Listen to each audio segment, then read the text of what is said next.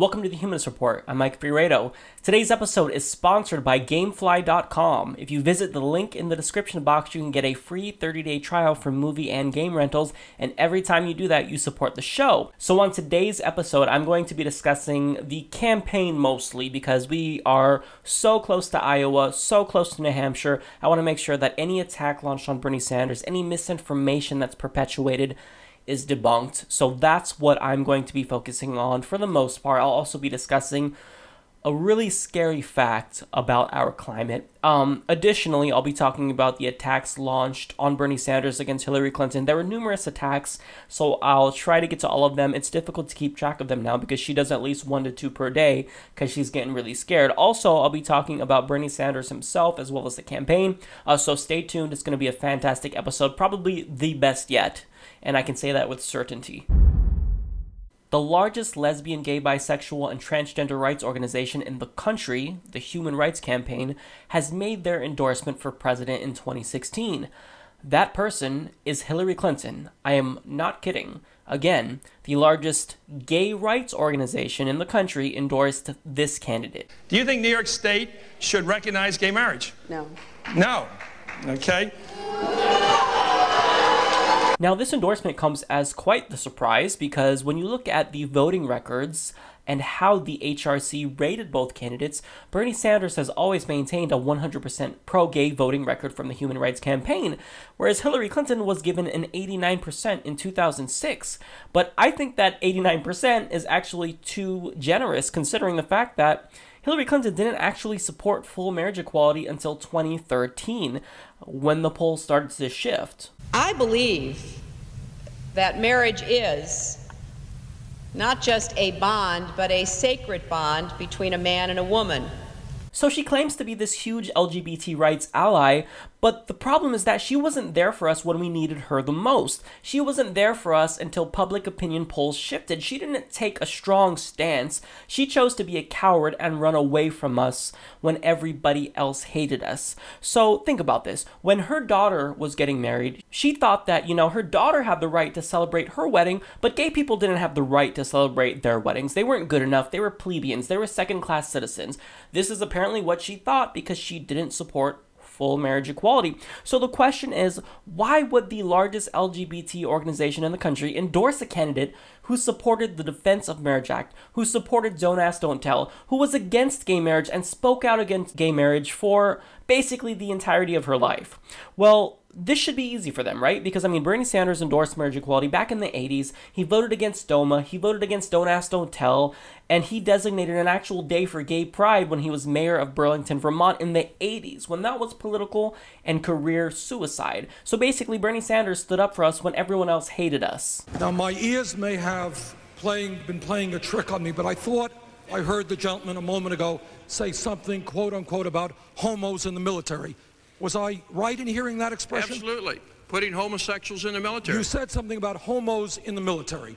Was the gentleman referring to the many thousands and thousands of gay people who have put their lives on the line in countless wars defending this country? Was that the group of people that the gentleman was referring to? I'm talking about the military. People in the military do not support. That's not what we were talking about. You used the word homos in the military. You have insulted thousands of men and women who have put their lives on the line. I'm talking about you and liberals like you that keep the foreign defense. Well, if you're curious as to why the Human Rights Campaign endorsed Hillary Clinton over Bernie Sanders, it's actually pretty easy. It's a good old-fashioned conflict of interest. So the president of the Human Rights Campaign, Chad Griffin, he actually was a volunteer for Bill Clinton's campaign in the 1990s, and he later served in Bill Clinton's presidential administration. Now, additionally, this individual actually has done political fundraising for none other than Hillary Clinton. So the Clintons gave him a job, and now he's paying it forward, perhaps in hopes that he can maybe secure a position in Hillary Clinton's administration. Who knows? Because he's very much entrenched with the Clintons. So this decision wasn't based off of who's best for the LGBT community. It was based off of the decision, the unilateral decision, mind you, of an individual who was in bed with the Clintons. This wasn't a membership vote. This wasn't something that they put up for us to decide, members of the HRC. They did it themselves because they have their own self-interests. So The Intercept recently did an interesting piece that shows that whatever an organization or a union endorses Hillary Clinton, that decision is usually contingent upon the vote of their board of directors. But when an organization endorses Bernie Sanders, it's always because they delegate that vote to their members. So if an organization is going to be voting, Bernie Sanders is going to win.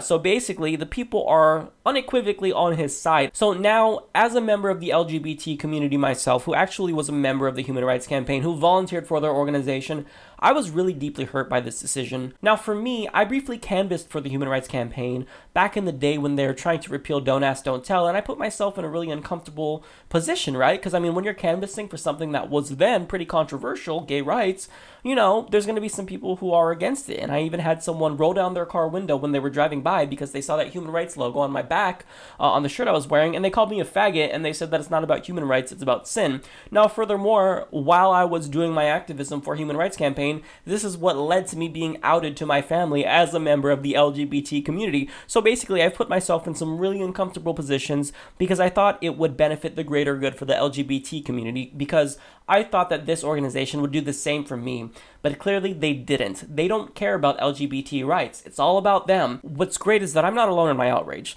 So there has been tremendous backlash from the supporters of the Human Rights Campaign. It's been very swift, it's been harsh, and now the Human Rights Campaign doesn't know what to do with themselves. So case in point, they have a rating system on their Facebook page, right? So previously they were rated at 5 stars, indicating that they are a great organization. They have a high approval rating among the public, right?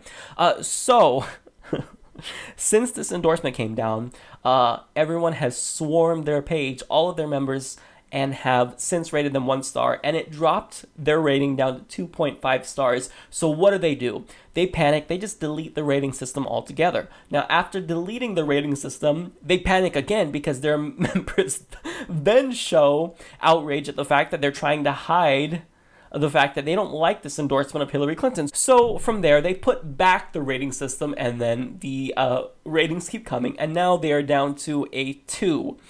So there's also a change.org petition circling around to get them to retract their endorsement of Hillary Clinton. I'll go ahead and put that in the description box. We're really close to 10,000. We've got to hit 10,000 because they need to see this. Now, besides this, they've been inundated with comments from angry supporters on every single Facebook post that they've made. So Christopher states, "I'm unfollowing and dropping my membership. My donations will not go towards a company who supports such a habitual liar. Do your homework, HRC. You want a champion for LGBT equality and you chose Hillary? After it took her forever to warm up to the idea of equality, after every scandal, you chose a corporate puppet, not a champion of equality. Hashtag feel the burn." Lindsay states, "Wow, HRC, disappointing endorsement considering her past voting record and past opinions on LGBT rights. I'm going with the candidate who has supported my LGBT brothers and sisters from the beginning. That person is not her, it's Bernie Sanders." Brenna states, "Just remember everyone, HRC only accepted gay rights when she found out she could win votes with that opinion. Bernie Sanders has been fighting this fight for decades." Gray states, "Drop the ball here, HRC. Only one candidate has consistently stood for equality, and it's not the corporate one you just endorsed." Another one here from Eric. "I am unfollowing HRC. Bernie Sanders is the only presidential candidate who truly supports equality his entire life. HRC is so phony for this." So Katie states, "Hillary is only supportive of LGBT rights when it meets her agenda. I cannot believe that HRC is endorsing Hillary Clinton, the woman that, until she ran against Obama, was against marriage equality." That's actually not true. She was against it until 2013. But nonetheless, I mean, their point stands. "You should do your research. The clear candidate for any organization claiming to advocate for human rights is Bernie Sanders. You had a huge opportunity to truly advocate for humans, and you chose an opportunistic, wavering liar as opposed to a man with a documented and clear history of standing by his word and actively advocating for all people, who was responsible for the decision to support Hillary. Do you know anything about her? Clearly, she is in your pockets." Now, that's absolutely true. I mean, you don't have to know that, the president of the HRC endorsed Hillary Clinton because, he is in bed with them. It just reeks of, cronyism. It reeks of just this corrupt establishment system that we don't like. So Hillary Clinton is not the correct candidate for LGBT rights. Is she better than the Republicans? Of course, that's not even a question. But when it comes to her versus Bernie Sanders, the difference is night and day. Both the Human Rights Campaign and Planned Parenthood has endorsed Hillary Clinton in defiance of the will of their members.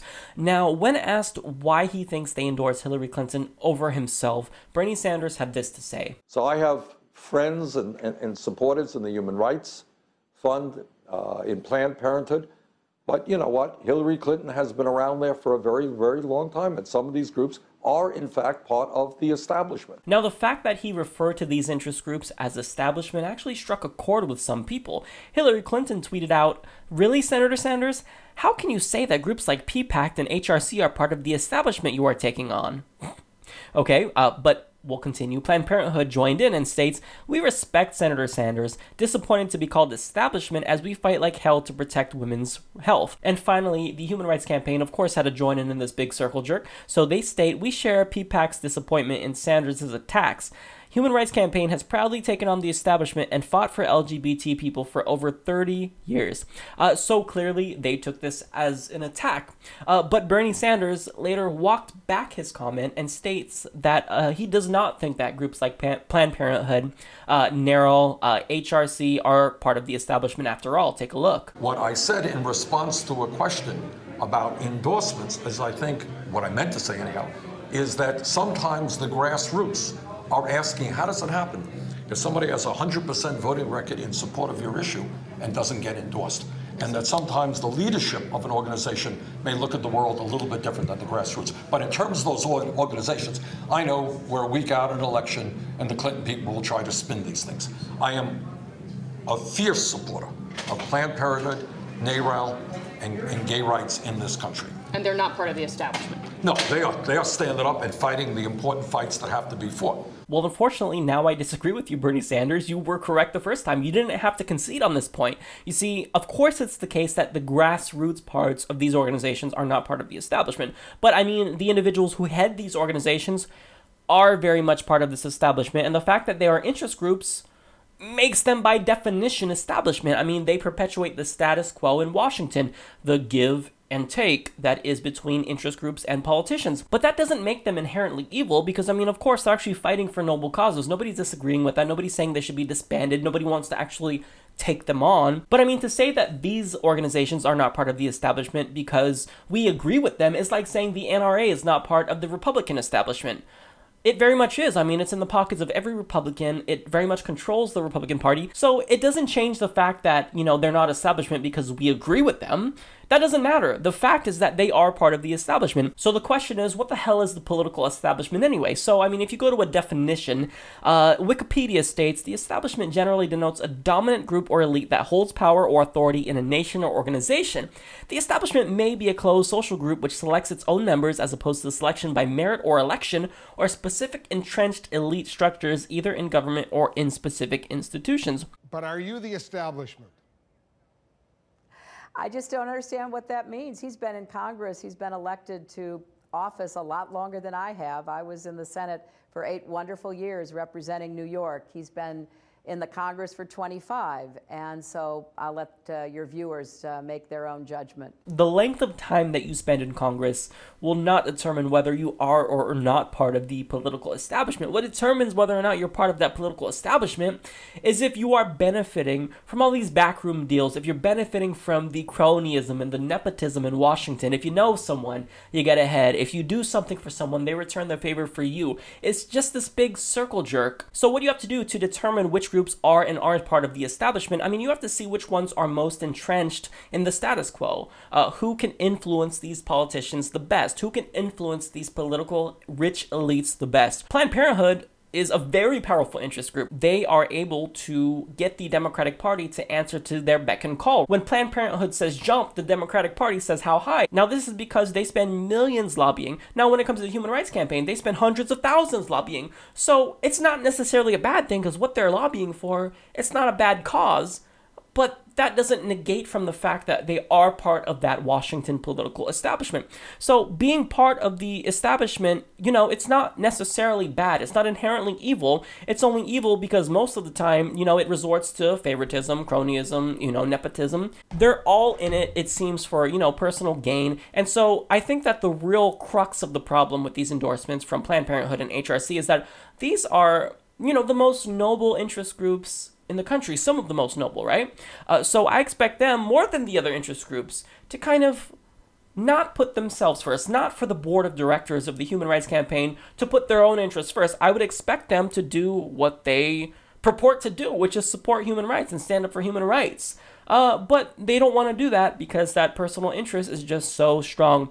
So the problem is that the current political establishment is biased towards special interests. So I mean, it doesn't matter that I have a particular LGBT rights issue in mind. I could donate $5 to Hillary Clinton.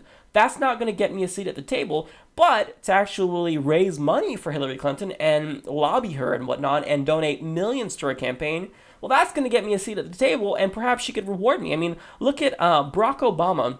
So there's a guy named Ted Wheeler, right? So he was the former lobbyist for Comcast. He donated hundreds of thousands to Barack Obama's campaign, and all of a sudden, he is appointed as the head of the FEC.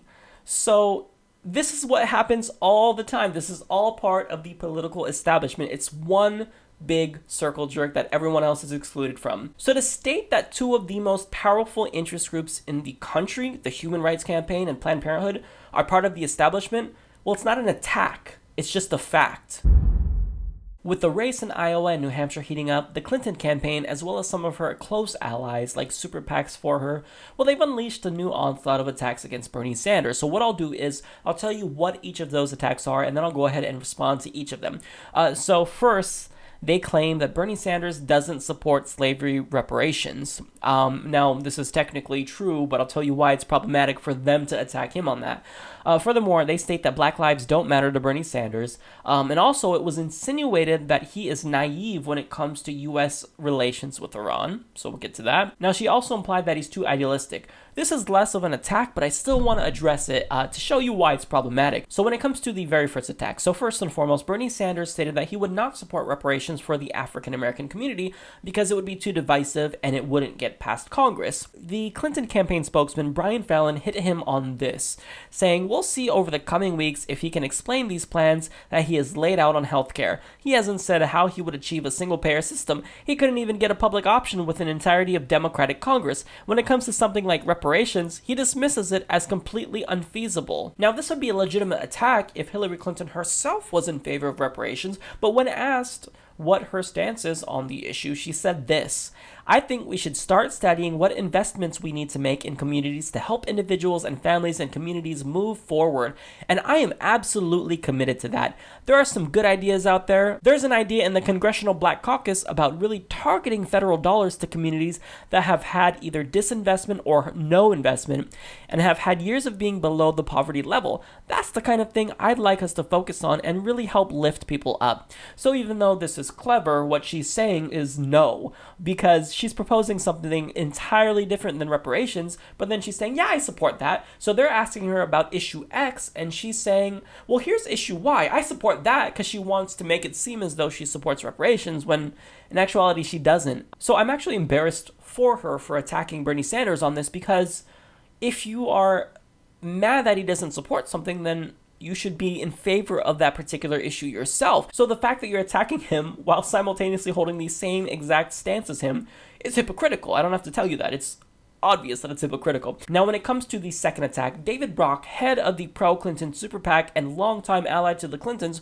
has attacked Bernie Sanders because in a new ad he released, he states that it was just too white, and he claims that this really presents a bizarre image of America, and stated, "From this ad, it seems Black lives don't matter much to Bernie Sanders." Now, unfortunately for Brock, he forgot about that time when Hillary Clinton literally threw Black Lives Matter out when they demonstrated during one of her rallies. They literally were escorted out. So let's not forget about that. But nonetheless, the Sanders campaign had a great response to Brock. So apparently he's all of a sudden a so-called warrior for racial justice, right? Well, that's not really the case. So Michael Briggs states, 25 years ago, it was Brock, a mudslinging right-wing extremist who tried to destroy Anita Hill, a distinguished African-American law professor. He later was forced to apologize for his lies about her. Today, he's lying about Senator Sanders. Now, to give you some context, so Anita Hill was sexually harassed by the Supreme Court Justice Clarence Thomas. Now, right-wingers wanted him on the Supreme Court really, really badly. One, because it was basically about affirmative action, right? Because the relations between the Republican Party and the African American community were bad. So by doing this, they were hoping, they can kind of help repair those relations. And furthermore, Supreme Court Justice Clarence Thomas would potentially repeal Roe versus Wade. So, there's another reason why they wanted him on. So what they wanted to do is they didn't want, Anita Hill's accusations to impede his ability to get on the Supreme Court, right?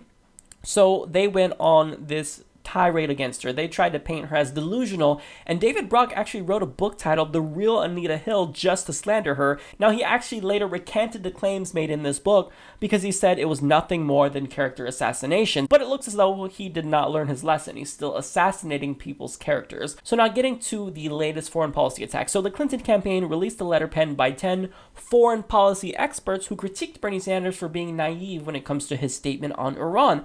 So Bernie Sanders said that Iran should send more troops to fight ISIS in Syria. Now, they responded by saying, "We need a commander-in-chief who knows how to protect America and our allies and advance our interests and values around the world." Sounds very Republican. "The stakes are high. We are concerned that Senator Sanders has not thought through these crucial national security issues that can have profound consequences for our security." Now, there's two problems with this. First, they say that Sanders didn't think through these issues, which implies that he's naive. But he's thought through foreign policy issues more than Clinton, because if I remember correctly, she's the one who voted in favor of the Iraq War, and also she's in favor of a Syrian no-fly zone, which could potentially escalate tensions between the US and Russia, and maybe even lead to World War III. I'm not just fear-mongering. We don't want to shoot down a Russian plane if they violate this arbitrary no-fly zone that we decide to institute, right? And when asked about this, even at the third Democratic debate, she said, "I don't think it's even going to come to that," which makes her incredibly naive. Now, furthermore, Iran and Russia are fighting against ISIS in Syria. So to say that you want to stop them from fighting ISIS is just completely and utterly ridiculous. I don't understand how you could be against that. So it's obvious that she hasn't thought through these policies. And now, as for the second problem, the signatories to this letter are actually part of the military-industrial complex. Several of them are actually literally military contractors. I'm not making this up. So these are people who benefit from war. They make more money the more we go to war, and Hillary Clinton is allowing them, people with a financial incentive, to critique Bernie Sanders on his foreign policy, to say, no, look, we need more war. She's basically saying that they are more legitimate than Bernie Sanders, even though they have that financial incentive to go to war.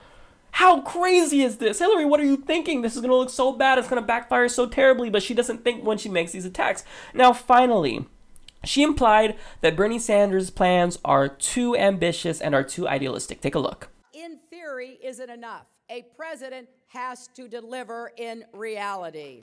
Now, the problem here is that she is making the same mistake she made in 2008 all over again. Here's what she said about Obama in 2008. Now, I could stand up here and say, let's just get everybody together. Let's get unified. The sky will open. The light will come down. Celestial choirs will be singing. And everyone will know we should do the right thing and the world will be perfect. I'm Hillary Clinton, and I approve this message. Now, the bottom line is that these attacks are not substantive. Every time she does it, she just delegitimizes herself more and more. All she does is rile up Sanders supporters and gets them to donate. So I like when she attacks him. I may have to come out and rebuke these attacks because they're untrue, but I still like that she does it because it doesn't work out too well for her, and I want Bernie Sanders to win. So in my own self-interest, keep it coming, Hillary Clinton, because it's not working out too well for you. So recently I had the opportunity to speak with one of my favorite members of Congress, Representative Earl Blumenauer. He is a progressive congressman. He's always been on the right side of basically every single issue. And basically my goal was to ask him if, he was going to be endorsing Bernie Sanders because his ideas are right in line with what Bernie wants. So I failed miserably to get him to say that he's going to endorse Bernie Sanders. Now, I didn't really try to convince him. It was a very brief interaction, right?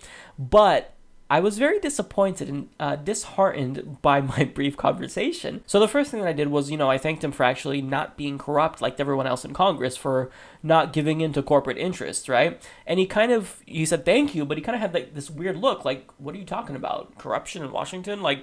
he really didn't believe that, his colleagues are very corrupt, even though he's a progressive and, he doesn't appear to be beholden to the special interest groups. He was kind of puzzled by that, I could tell by the look on his face.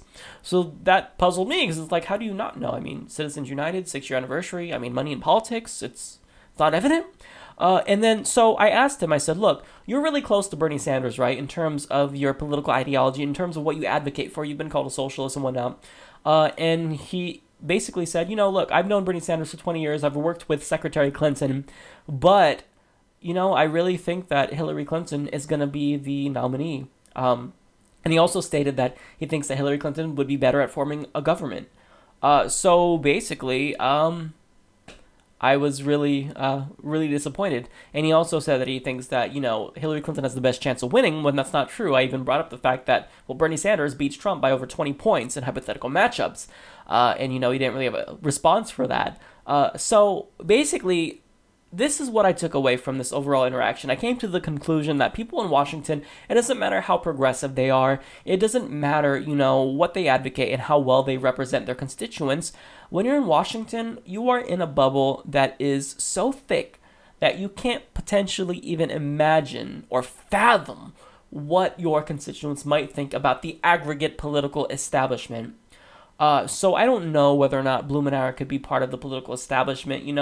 I would say he's probably anti-establishment, but I think that, because they're his colleagues, because he's been there for years and years and years, I don't think he can see what we see. I mean, they can't be introspective. They can't look within themselves and see, look, we do appear corrupt, right? I mean, even Chief Justice John Roberts on the Supreme Court in the McCutcheon case stated that campaign contributions, they're not only not corrupt, but they don't even give the appearance of corruption. So, I mean, it doesn't matter if they're, how progressive they are. They all go with that Washington consensus. Whatever they're told by the mainstream media, they agree with. The fact that Hillary Clinton is inevitable. Look, it is the case that Hillary Clinton is currently in a better position than Bernie Sanders to win, but that doesn't mean that she's inevitable. I mean, it's neck and neck right now. It's anyone's game in Iowa and New Hampshire. So it's just weird to me that, people in Washington, they just cannot see what we see. And, I wasn't going there to try to persuade him to vote for Bernie Sanders. I was just trying to make, well, I guess I was trying to make the point that, look, you're close to Bernie Sanders. He's close to you in terms of ideology, in terms of how you guys have worked well together in Congress. So, I mean, why not endorse him? Why not help him? Because, I mean, everyone is jumping over themselves to endorse Hillary Clinton in Congress, so why not help Bernie Sanders? If you're close to him, do it. And it's because they haven't gotten it out of their head that, Hillary Clinton is not inevitable. This was the same case in 2008 when everyone thought that Hillary Clinton was inevitable and nobody wanted to, support Barack Obama. I mean, that changed, but everybody thought she was inevitable. And because they're afraid, they don't want to be left out of the political status quo in Washington by endorsing the wrong candidate if Clinton becomes president. So it's just weird. That's what I took away from it, is that it doesn't matter what your ideology is in Congress. You can't really relate to the American people. You don't see what we see. So I don't know what the solution is. I don't know what the takeaway is from this, but I just wanted to share my experience and why I'm disappointed. I mean, maybe I'm being too pessimistic about this, but the fact of the matter is that I just feel as though people in Washington, even if they aren't beholden to corporate interests, they still don't see what we see. They still have that establishment mentality, and it's really frustrating because that's not the way that normal Americans think. So by now, we all know that 2014 was the hottest year on record. Well, unfortunately, it is now the case that 2015 has surpassed 2014 and is now the new hottest year on record by quite a bit. So the New York Times explains, the whole system is warming up relentlessly, said Gerald A. Meal, a scientist at the National Center for Atmospheric Research in Boulder, Colorado. It will take a few more years to know for certain, but the back-to-back records of 2014 and 2015 may have put the world back onto a trajectory of rapid global warming, after a period of relatively slow warming dating to the last powerful El Niño in 1998. So now when you look at average temperatures, you can see how the trend consistently has increased to above average temperatures year after year. So now we've been warming consistently since the 1970s, but how fast we've been warming was what scientists were really trying to figure out. So when you look at the world map here, you'll see that almost everywhere on the planet was above average temperatures in 2015, and this is really troubling. So I mean, this goes without saying, the time to act is right now. We can't be putting forth these proposals that people call ambitious to cut carbon by 50% by 2050 or whatnot. I mean, look at this. How can you look at this and say, well, we can make this benchmark that we'll meet later down the line? I mean, even if we were to stop CO2 emissions right now at 100%, I mean, the consequences are still going to be devastating. We've come too far. We've warmed up the planet still that we're going to have to deal with the repercussions of it. Now, the problem is that we don't even know all the consequences that will come to fruition with global warming, right? So, I mean, we know that, the ice caps will melt, and that's going to raise sea levels. But what we don't know is what new diseases might come to fruition, as the polar caps melt. We don't know what's going to happen after mass migration becomes an issue when we have wars over water and whatnot. I mean, what are we supposed to do? I mean, as a species, we're not equipped to deal with this yet. We have been basically just sitting aside and have been ignoring this. But, I mean, global warming is here. To deny it is just insane. Now, as Bernie Sanders stated, the debate is over, okay? We're not debating whether or not climate change is real. If you're trying to debate this, then you're just not being serious, right? And you need to step aside.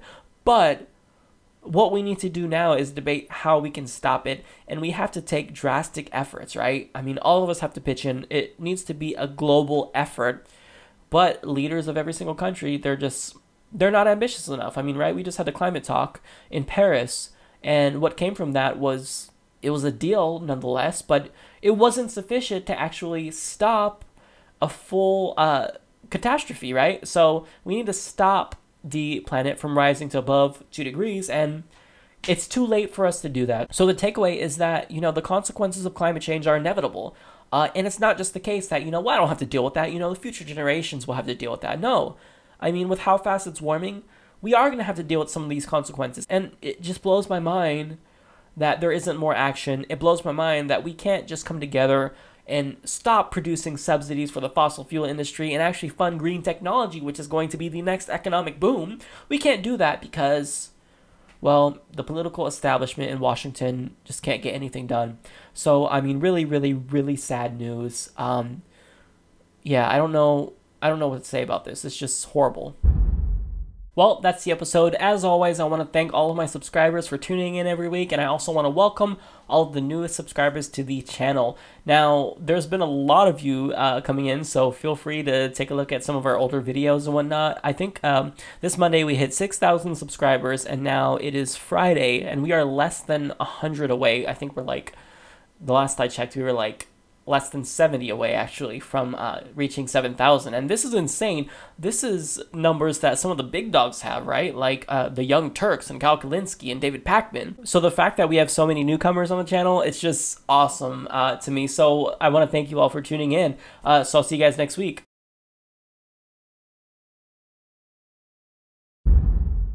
I wanted to play a clip from an older video. So Alan Greenspan, who is the former chairman of the Federal Reserve, was reamed by Bernie Sanders over his flawed political ideology and for not caring about the American people. Take a look. Thank you. Mr. Sanders? Thank you, Madam Chair, and Mr. Greenspan, nice to see you again. Mr. Greenspan, I have long been concerned that you are way out of touch with the needs of the middle class and working families of our country, that you see your major function in your position as the need to represent the wealthy and large corporations. And I must tell you that your testimony today only confirms all of my suspicions. And I urge you, and I mean this seriously, because you're an honest person. I think you just don't know what's going on in the real world. And I would urge you, come with me to Vermont, meet real people.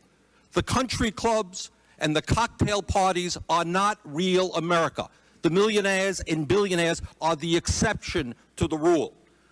You talk about an improving economy while we have lost 3 million private sector jobs in the last 2 years. Long-term unemployment has more than tripled. Unemployment is higher than it has been since 1994. We have a $4 trillion national debt.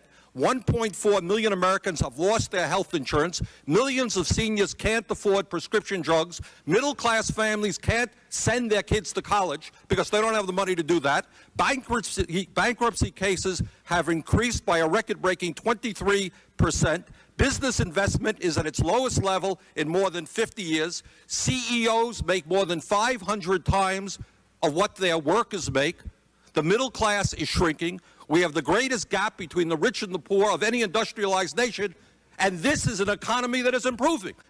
I hate to see what would happen if our economy was sinking. Now, today, you may not have known this. I suspect that you don't, but you have insulted tens of millions of American workers. You have defended over the years, among other things, the abolition of the minimum wage, one of your policies, and giving huge tax breaks to billionaires. But today you reached a new low, I think, by suggesting that manufacturing in America doesn't matter. It doesn't matter where the product is produced. We lost 2 million manufacturing jobs in the last 2 years alone, 10% of our workforce. Walmart has replaced General Motors as the major employer in America, paying people starvation wages rather than living wages, and all of that does not matter to you. Doesn't matter. If it's produced in China, where workers are making 30 cents an hour, or produced in Vermont, where workers can make 20 bucks an hour, it doesn't matter. You have told the American people that you support a trade policy which is selling them out, only working for the CEOs who can take our plants to China, Mexico, and India. You insulted Mr. Castle. Mr. Castle, a few moments ago, a good Republican, told you that we're seeing not only the decline of manufacturing jobs, but white-collar information technology jobs. Forrester Research says that over the next 15 years, 3.3 million U.S. service industry jobs and 136 billion in wages will move offshore to India, Russia, China, and the Philippines. Does any of this matter to you? Do you give one whit of concern to the middle class and working families of this country? That's my question. Congressman, we have the highest standard of living in the world. No, we do not. You go to Scandinavia and you will find that people have a much higher standard of living in terms of education, health care, and decent paying jobs. Wrong, Mr. Greenspan. May I answer your question? You sure may. Thank you. For a major industrial country, we have created the most advanced technologies, the highest standard of living for a country of our size. Our economic growth is crucial to us. The incomes, the purchasing power of our employees, our workers, our people are by far more important than what it is we produce. Now, what's great is that Alan Greenspan later testified before Congress again, and in essence, he admitted that everything Bernie Sanders said was right all along. He said that his libertarian ideology was failed. So take a look. You found a flaw in the reality. A flaw in the model that I perceived is the critical functioning structure that defines how the world works, so to speak. In other words, you found that your view of the world, your ideology was not right. It was not working. Precisely. No, that's precisely the reason I was shocked, because I've been going for 40 years or more with very considerable evidence that it was working exceptionally well. And what I'm saying to you is, yes, I found a flaw. I don't know how significant or permanent it is, but I've been very distressed by that fact. Now, this video is why I have hope that Bernie Sanders won't just run as a progressive and then when he's in office morph into a corporatist Democrat like Barack Obama, because he has a history of genuinely caring for the American people. Now, prior to him actually announcing his campaign, he said that he would not run if there was an actual progressive in the race. So if Elizabeth Warren ran, or he knew that Lawrence Lessig would run, he probably wouldn't have decided to enter the race. But because he cares about the American people and he knows that his progressive policies will definitely help the American people, well, he's running on that principle alone. And that's why I think he's such a respectable candidate, because he genuinely cares. I don't trust any politician, but Bernie Sanders is the exception to that rule, because he has a long history of standing up for the marginalized, for standing up for the disadvantaged. I mean, he was marching for MLK back in the day when Hillary Clinton was campaigning with Barry Goldwater. A shout out to one of my viewers for pointing this out. I didn't know about it. And that just kind of goes to show you how these two candidates are really different. Bernie Sanders is glued to the principles, whereas a lot of other Democratic candidates, I'm going to say Martin O'Malley, because he's probably going to be another Obama, Hillary Clinton, they care about furthering their political career. Their goal is to win. Bernie's goal is to actually help the American people. And that's why I think he's the best candidate. So the CNN Democratic Town Hall has just finished, and I wanted to give you guys my opinion on it. Basically, first and foremost, before I give you my analysis, I can't help but notice how this seemed like a really desperate attempt on behalf of the DNC to help Hillary Clinton, because every time when Debbie Wasserman Schultz is questioned about why she is limiting the number of debates, she'll always say that she doesn't want the candidates to have to take time away from, their campaigning and whatever the case may be. She doesn't want it to be a distraction, which is idiotic because it's something that can help their campaigns. But nonetheless, now that, the numbers are now neck and neck in Iowa and Bernie Sanders is just pulling away in New Hampshire, this was kind of a last-ditch, desperate attempt to maybe save Hillary Clinton's campaign.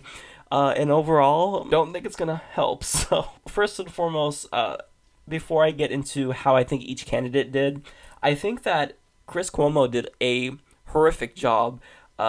The bias was so evident, so let's all take out our tinfoil hats for a minute again, because we got to do it, okay? Because the establishment is just so against Bernie Sanders. We are absolutely correct, again, to take out our tinfoil hats. So, a couple things that I noticed. I don't know if I'm crazy, but, let me just throw them out there. So, he was really, really soft towards Hillary Clinton. He tried to, quote, challenge her a couple of times, but he didn't push back against Hillary Clinton like he did against Bernie Sanders. And furthermore, when it comes to time restraints, so he interrupted Bernie Sanders, he interrupted Martin O'Malley, but Hillary Clinton droned on for like 50 minutes about foreign policy and how, well, I flew to Cairo to meet with President Morsi of Egypt, then I was here, then I was there. I mean, was he ever going to cut her off? Because he certainly cut off Bernie Sanders and Martin O'Malley, so I thought that wasn't fair. And you can really tell who Chris Cuomo's candidate was. It certainly wasn't Bernie Sanders. It certainly wasn't Martin O'Malley. Now, with that being said, let me go ahead and get into the actual analyses of each candidate. So basically, I'm going to start with Hillary Clinton. Okay, so for the very first question that she was asked, it was, in effect, this. Okay, Hillary Clinton, so you are so great. You were endorsed by this organization, by this news outlet. So I just want to know, what is it like being so amazing?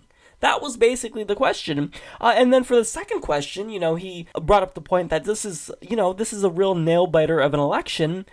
So how is it that a self-described piece of shit socialist like Bernie Sanders is now catching up to you? I mean, what are your thoughts on this piece of shit plebeian lover and why you think he's doing so well? That was basically the question. So, Chris Cuomo is, very biased. Now, of course, whenever asked about Bernie Sanders, because he's better on policies, because he's more left-wing on a lot of policies, Hillary Clinton, she doesn't answer that. She pivots to Republicans. I've noted this before every single time. Now, mark my words, in an interview, if she is asked about Bernie Sanders' policies, guarantee it, she's going to pivot to the Republicans because his policies, regardless if she wants to admit it or not, are more in line with Democratic voters. When it comes to universal health care, 81% of us support it. So, I mean, that's what she does, and it's a strategy that I think is really smart, but I notice it, and I don't think that very many people do, except for my viewers, because you guys are super smart and cognizant of these types of political tricks. Now, when it comes to healthcare, she states how, when she was, first lady and whatnot, and during her career, insurance companies spent so much money against her.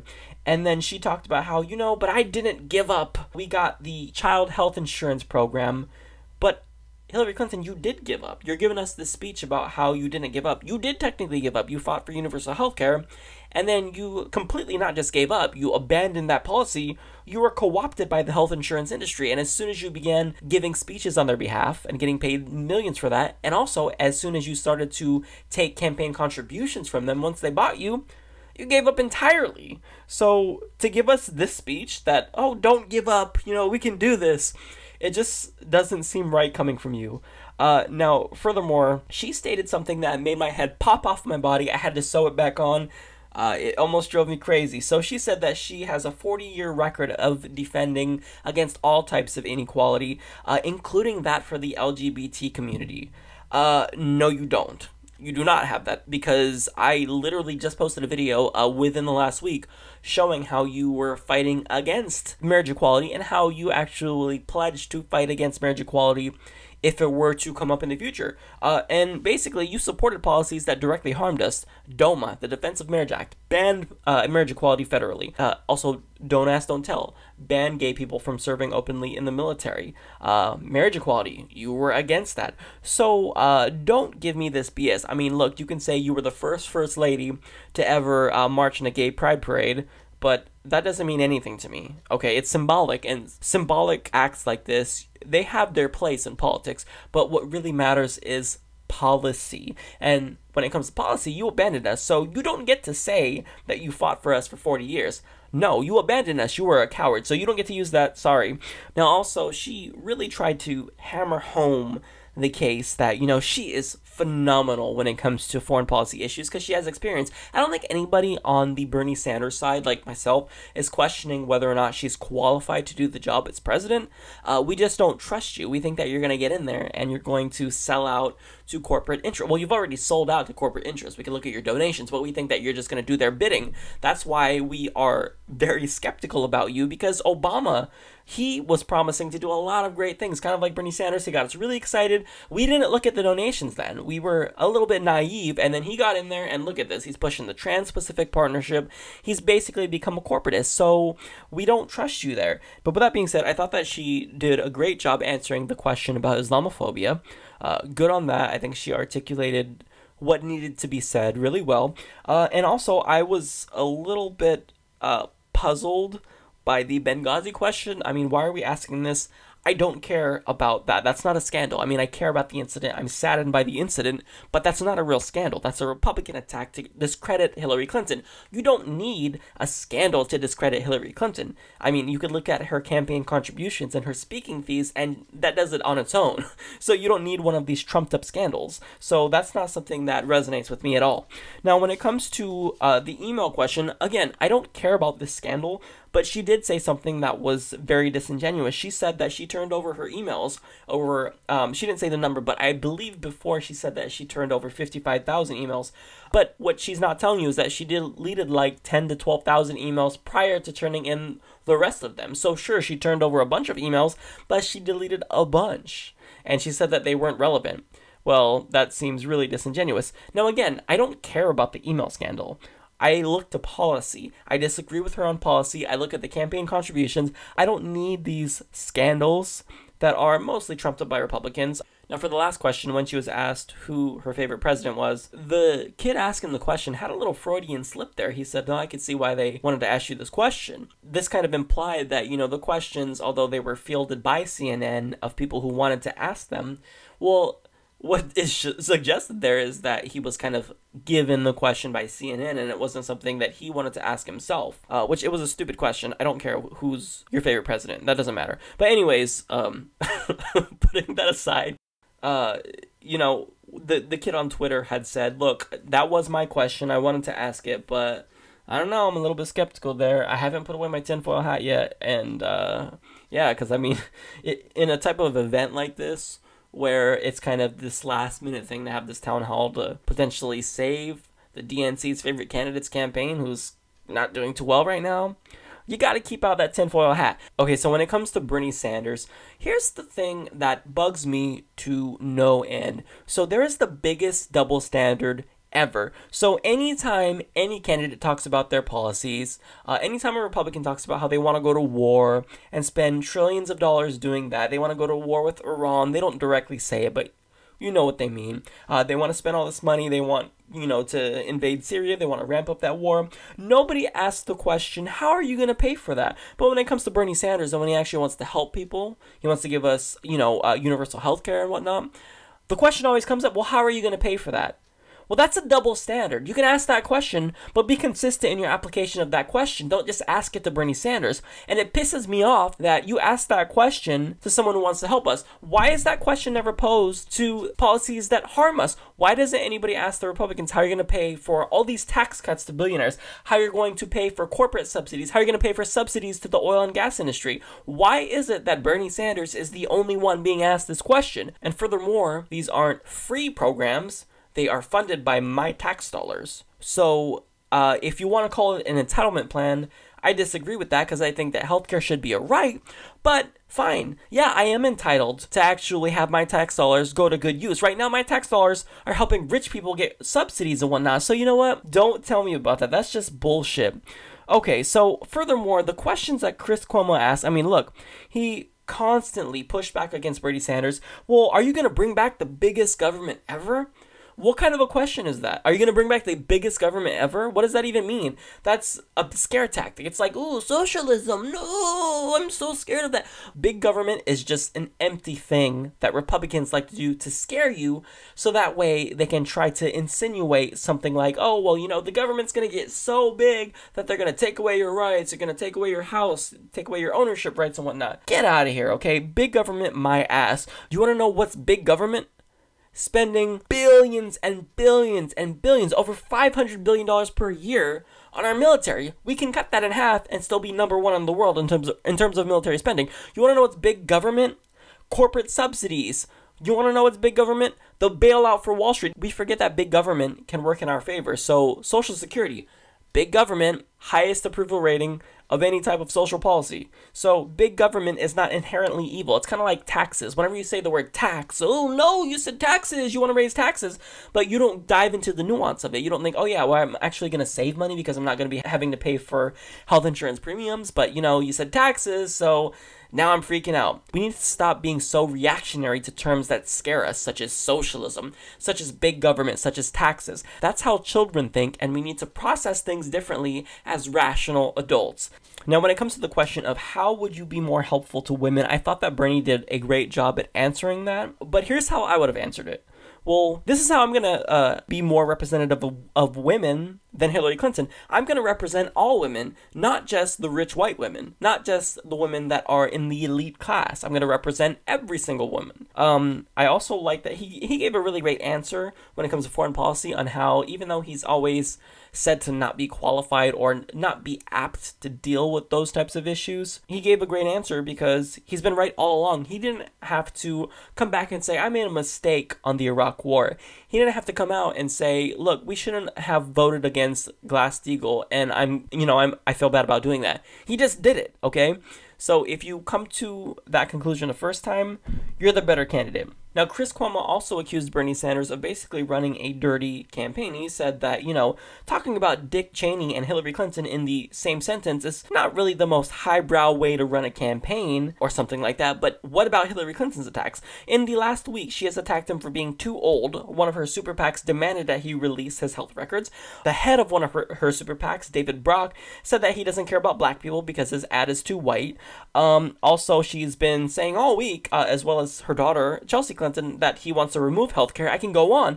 So if you're going to talk about how to run the most highbrow campaign, maybe you should look to Hillary Clinton. But of course, Chris Cuomo did not bring that up. Now, they love bringing up this gun question because that's really where they can get Bernie Sanders, right? That's just his weak spot, which I disagree with. Also, I thought that it was devastating how he explained how she's not running gun control ads in rural Iowa because that wouldn't be very popular. I mean, damn, that was huge. Now, one thing that bugs me is that the mental health issue is not a factor when it comes to gun violence. It's an assertion that Republicans bring up to pivot away from the fact that we actually need gun control. But I'm not going to contest it because, of course, we need mental health care. So if you're going to ramp it up in hopes that that's going to stop gun violence, great. It's not, but we do need mental health care. So, I mean, if we could inadvertently address that, then I'm cool with that, right? But universal health care would actually help with that. So getting to Chris Cuomo and his bias back on the gun issue, this is basically what he instructed Bernie Sanders to do. Basically, tell him why you flip-flopped, Bernie. Why don't you explain why you changed your mind there on manufacturers and being allowed to sue them and hold them liable? I'm so cool. I'm Chris Cuomo. Look, there's so many flip-flops of Hillary Clinton that I'm glad Bernie Sanders pointed out. Why didn't Chris Cuomo grill her in the same way? It just makes me so angry. And furthermore, I think that holding gun manufacturers and gun businesses accountable is a stupid idea. Now, if you're going to say in the same breath that, you think that we should hold military contractors responsible for the deaths of civilians and our American soldiers abroad and whatnot, then sure, be consistent in your application. But that's just not a smart policy. So I disagree with Hillary Clinton on that. Now, everything that Chris Cuomo threw at Bernie Sanders, he was able to answer phenomenally. And finally, when he starts doing a great job, and when Chris Cuomo sees that, he's answering these questions too well, he's giving too much substance, then Chris Cuomo decided to pivot to Bernie talking about being an athlete and whatnot, and of course that brought to the ageist question. I am so sick of this coming up. He is within the same age range as Hillary Clinton, as Donald Trump, as many running for president. So this is something that is so biased because he's the oldest. They don't realize that he's just a few years older than Hillary Clinton, a few years older than Donald Trump. So I think that this needs to stop, okay? Because it's about the policy. He's clearly healthy. He shouldn't have to release his health records. I believe him. But, I think it's the right thing to do just for his campaign. Okay, getting to Martin O'Malley. A lot of people say that I'm a bit too hard on Martin O'Malley. And I'm going to continue with that trend because he just does nothing for me. Nothing he says excites me except for when he talks about climate change. But I'm sorry, but he comes off as fake. Everything that he says seems like too rehearsed. Nothing feels as though it's just off the cuff. He's just, he seems like someone who read How to Be a Politician 101 or Politicians for Dummies or something like that. Like, I just don't believe in very much that he says. I know that he'll run as, a progressive and then get in office and become a corporatist Democrat, much like Obama, and I'm sick of that. So I'm not feeling Martin O'Malley, but at the same time, he did do a good job nonetheless, although he got wrecked on the very first question when the lady asked him about, his record in Baltimore and, during his tenure as the governor of Maryland, and she basically explained everything wrong with his campaign, zero tolerance policies, and how they impact the African American community.